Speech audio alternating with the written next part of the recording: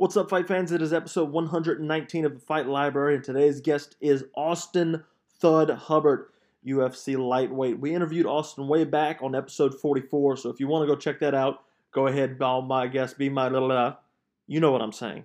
Anyways, Austin was so kind to talk to us before his fight. He was originally supposed to fight Joe Selecki, and Joe had to pull out for undisclosed reasons, but we're still posting this all the same. He still has a fight, and it's going to be a great fight. So Austin, after his last fight against Mark O. Madsen, I can't talk today. Listen to me. Jeez. So in his last fight, he got compartment syndrome, which is the main focus of this interview. We spend about 10 minutes on that topic. So yeah, you don't want to miss it. It's great. It's fantastic. And it's a really wild story. I mean, he had to go to the hospital and get his leg sliced wide open. Nuts. Absolutely nuts. So he's fighting, now he's fighting Max, forgive me if I don't know how to say his last name, Roskopf, who is an incredible wrestler and an incredible fighter. It's going to be a great fight watching Austin and Max go at it. So without further ado, Austin Hubbard.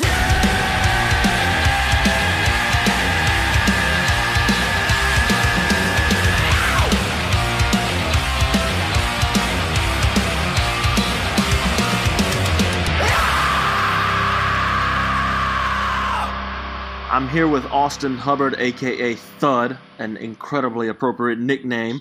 Austin packs a punch, and he's really fun to watch. He's making this is your third trip to the Octagon coming up, man?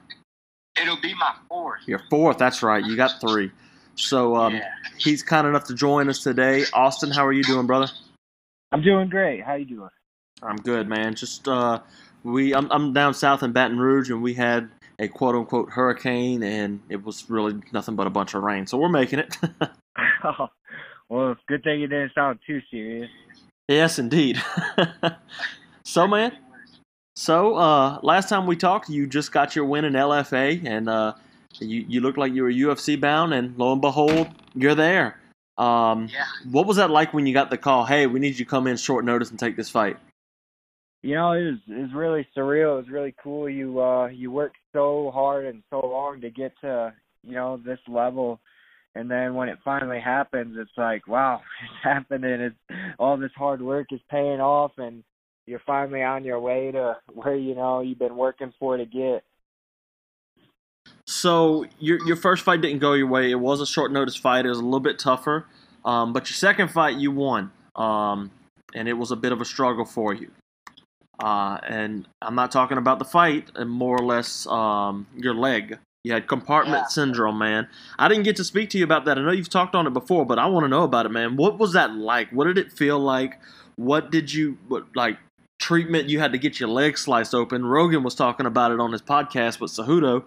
Walk me through that experience, man. That's got to be a crazy experience.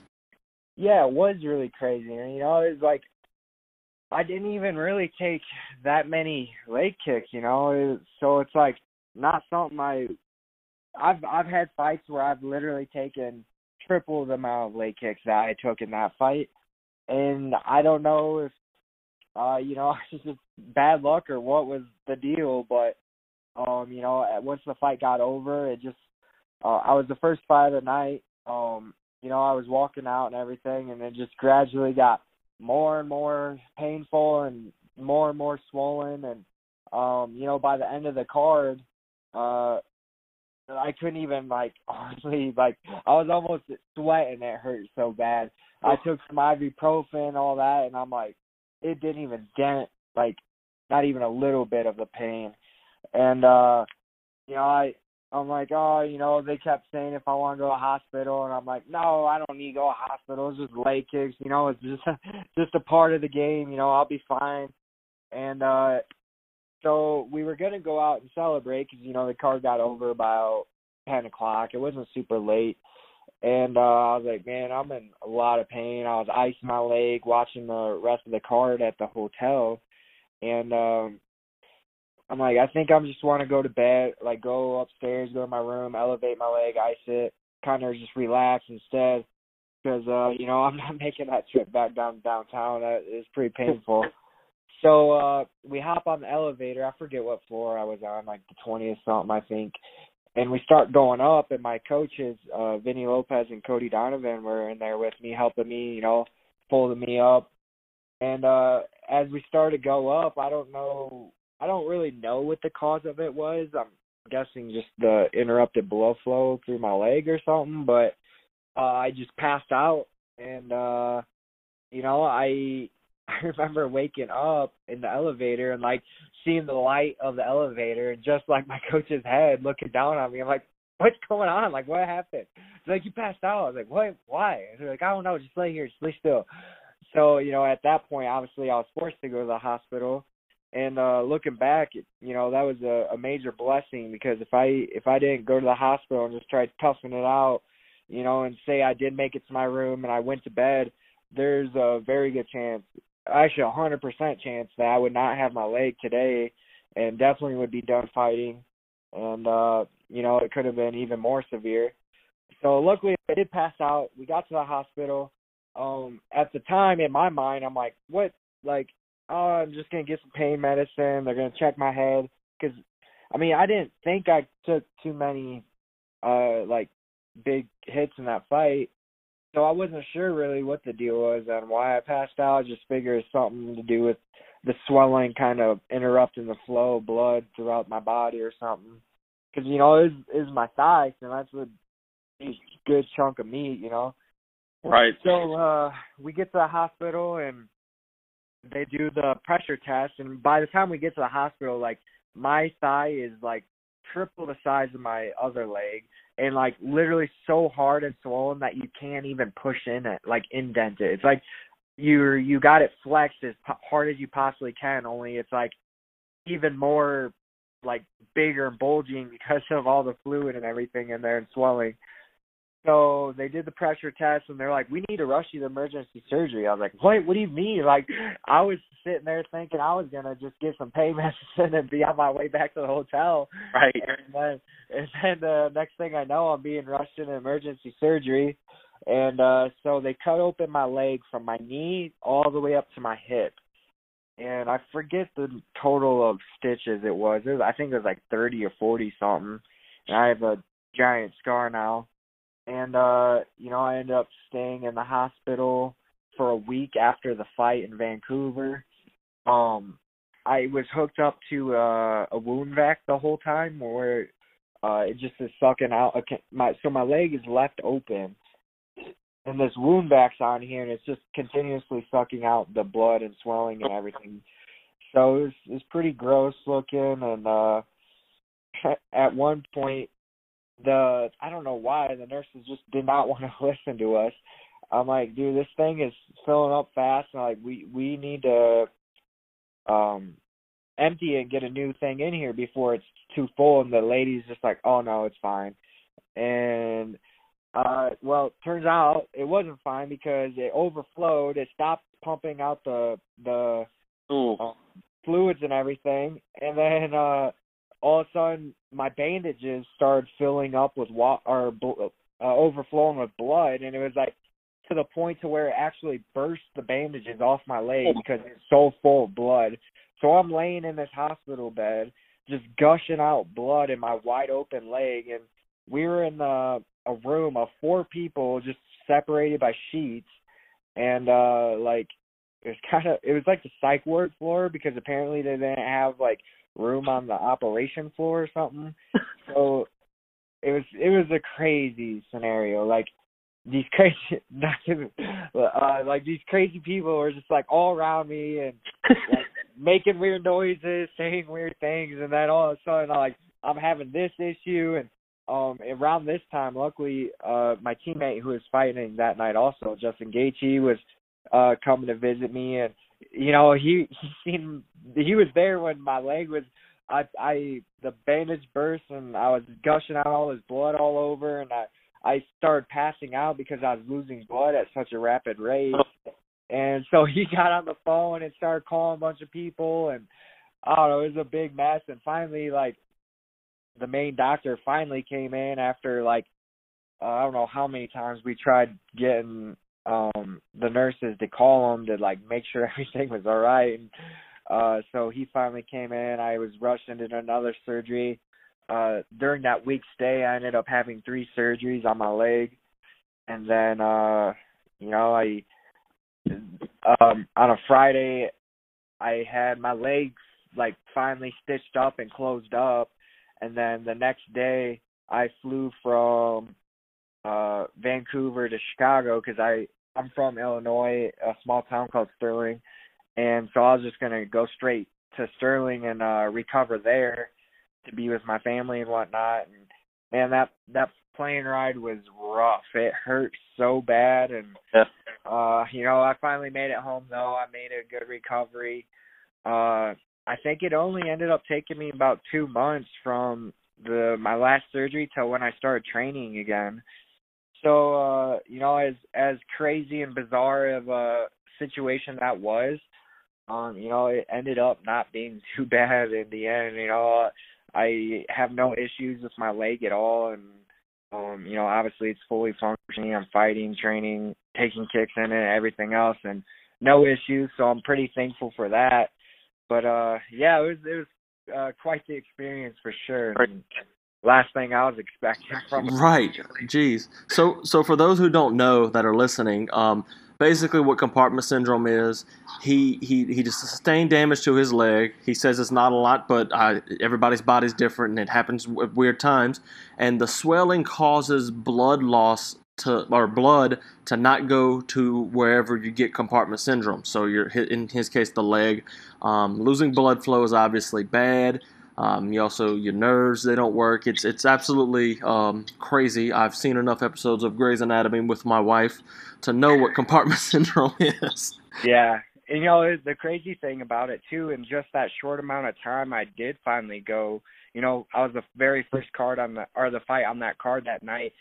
And I finally, I think, got into surgery around midnight. So, you know, just a couple hours gone by, and the doctor who did the surgery, he said when he opened up my leg, my muscles were already turning gray and completely unresponsive. So, yeah, just in that short span, you know, it was already that bad. So, like I said, I was pretty thankful I passed out and ended up getting forced to go to the hospital because, like I said, if I didn't, I would definitely not have my leg at the very least today.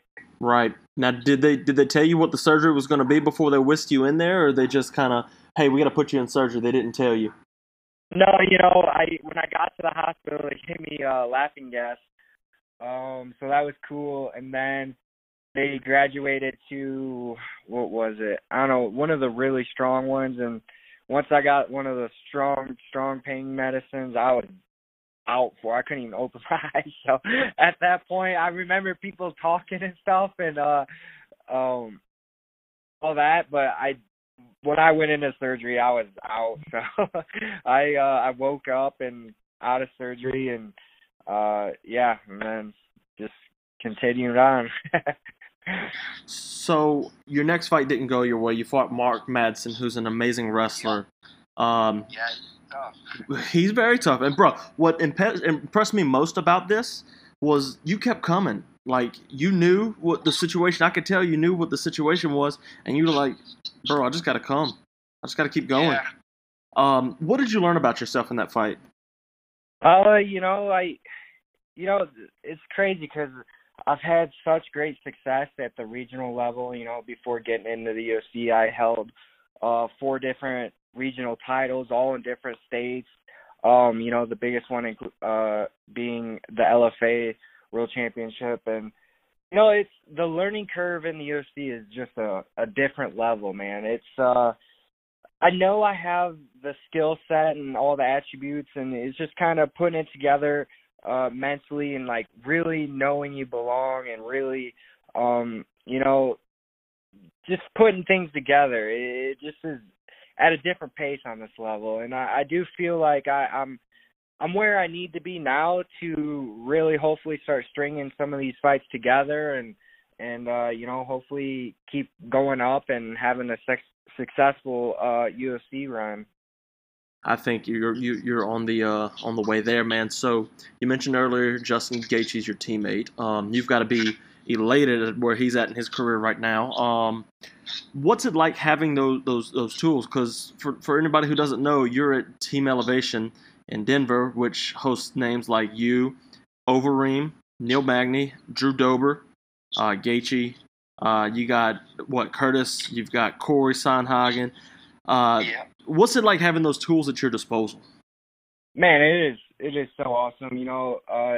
Even since just the start of the UFC starting to put back on shows, we've had almost a teammate on almost all these cards so far. Starting it off obviously with Justin and following up with Drew, Overeem, who else was there? Neil, Corey. There's been a handful of them, and they've put on such like spectacular performances and looked so well. It's really motivating, and it's a good measuring tool.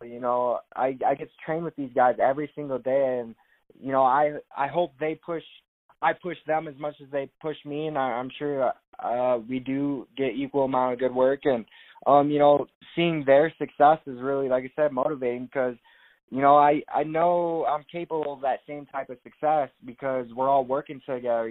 Steel sharpens steel. So that's really done my mind well. Realizing I do have what it takes. I do. I'm in where I need to be, and I know I have what it takes to be successful at this level. And like I said earlier when I was touching on, it's just a different learning curve here, and I think the mental headspace is catching up with the physical now, and like you said, hopefully things will start going together a lot smoother now, and not be so hesitant and whatnot, and overthinking things when I do go out in the cage.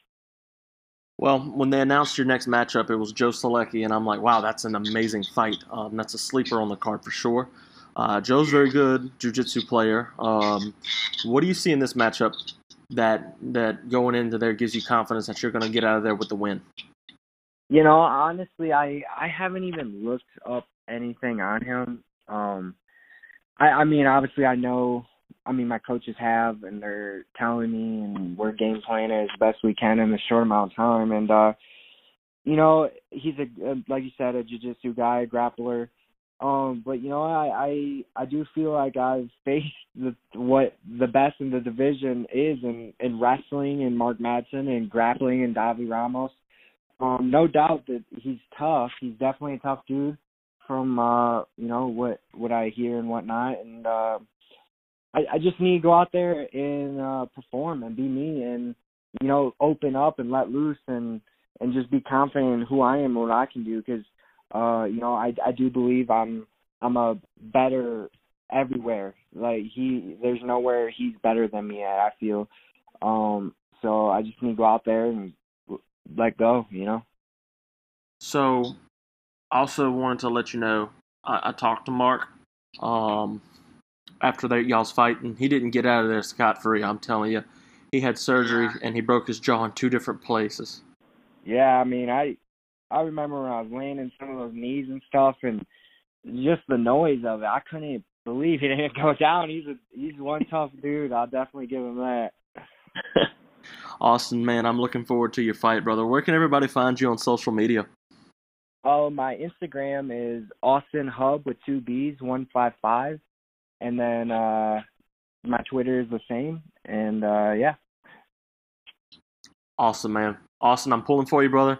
I'm not just saying that. You're incredibly fun. That was a great story from about your hospital stay too. That's insane, man. Yeah. It was quite the experience. I hope I don't have to go through that again. Oh, I'm gonna ask you a question. I know your answer already. Khabib and Justin are fighting September. Who's winning that fight?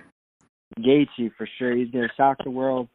It's gonna be a shock to some, but I think to others, it's definitely, we know where he's at and what he brings to the table, and I definitely do believe he where he's at right now and how he's fighting, and just his headspace and how he's competing, and his skill set is next level right now. And I think he's, like I said, he's going to take that home and the real belt home and shock the world.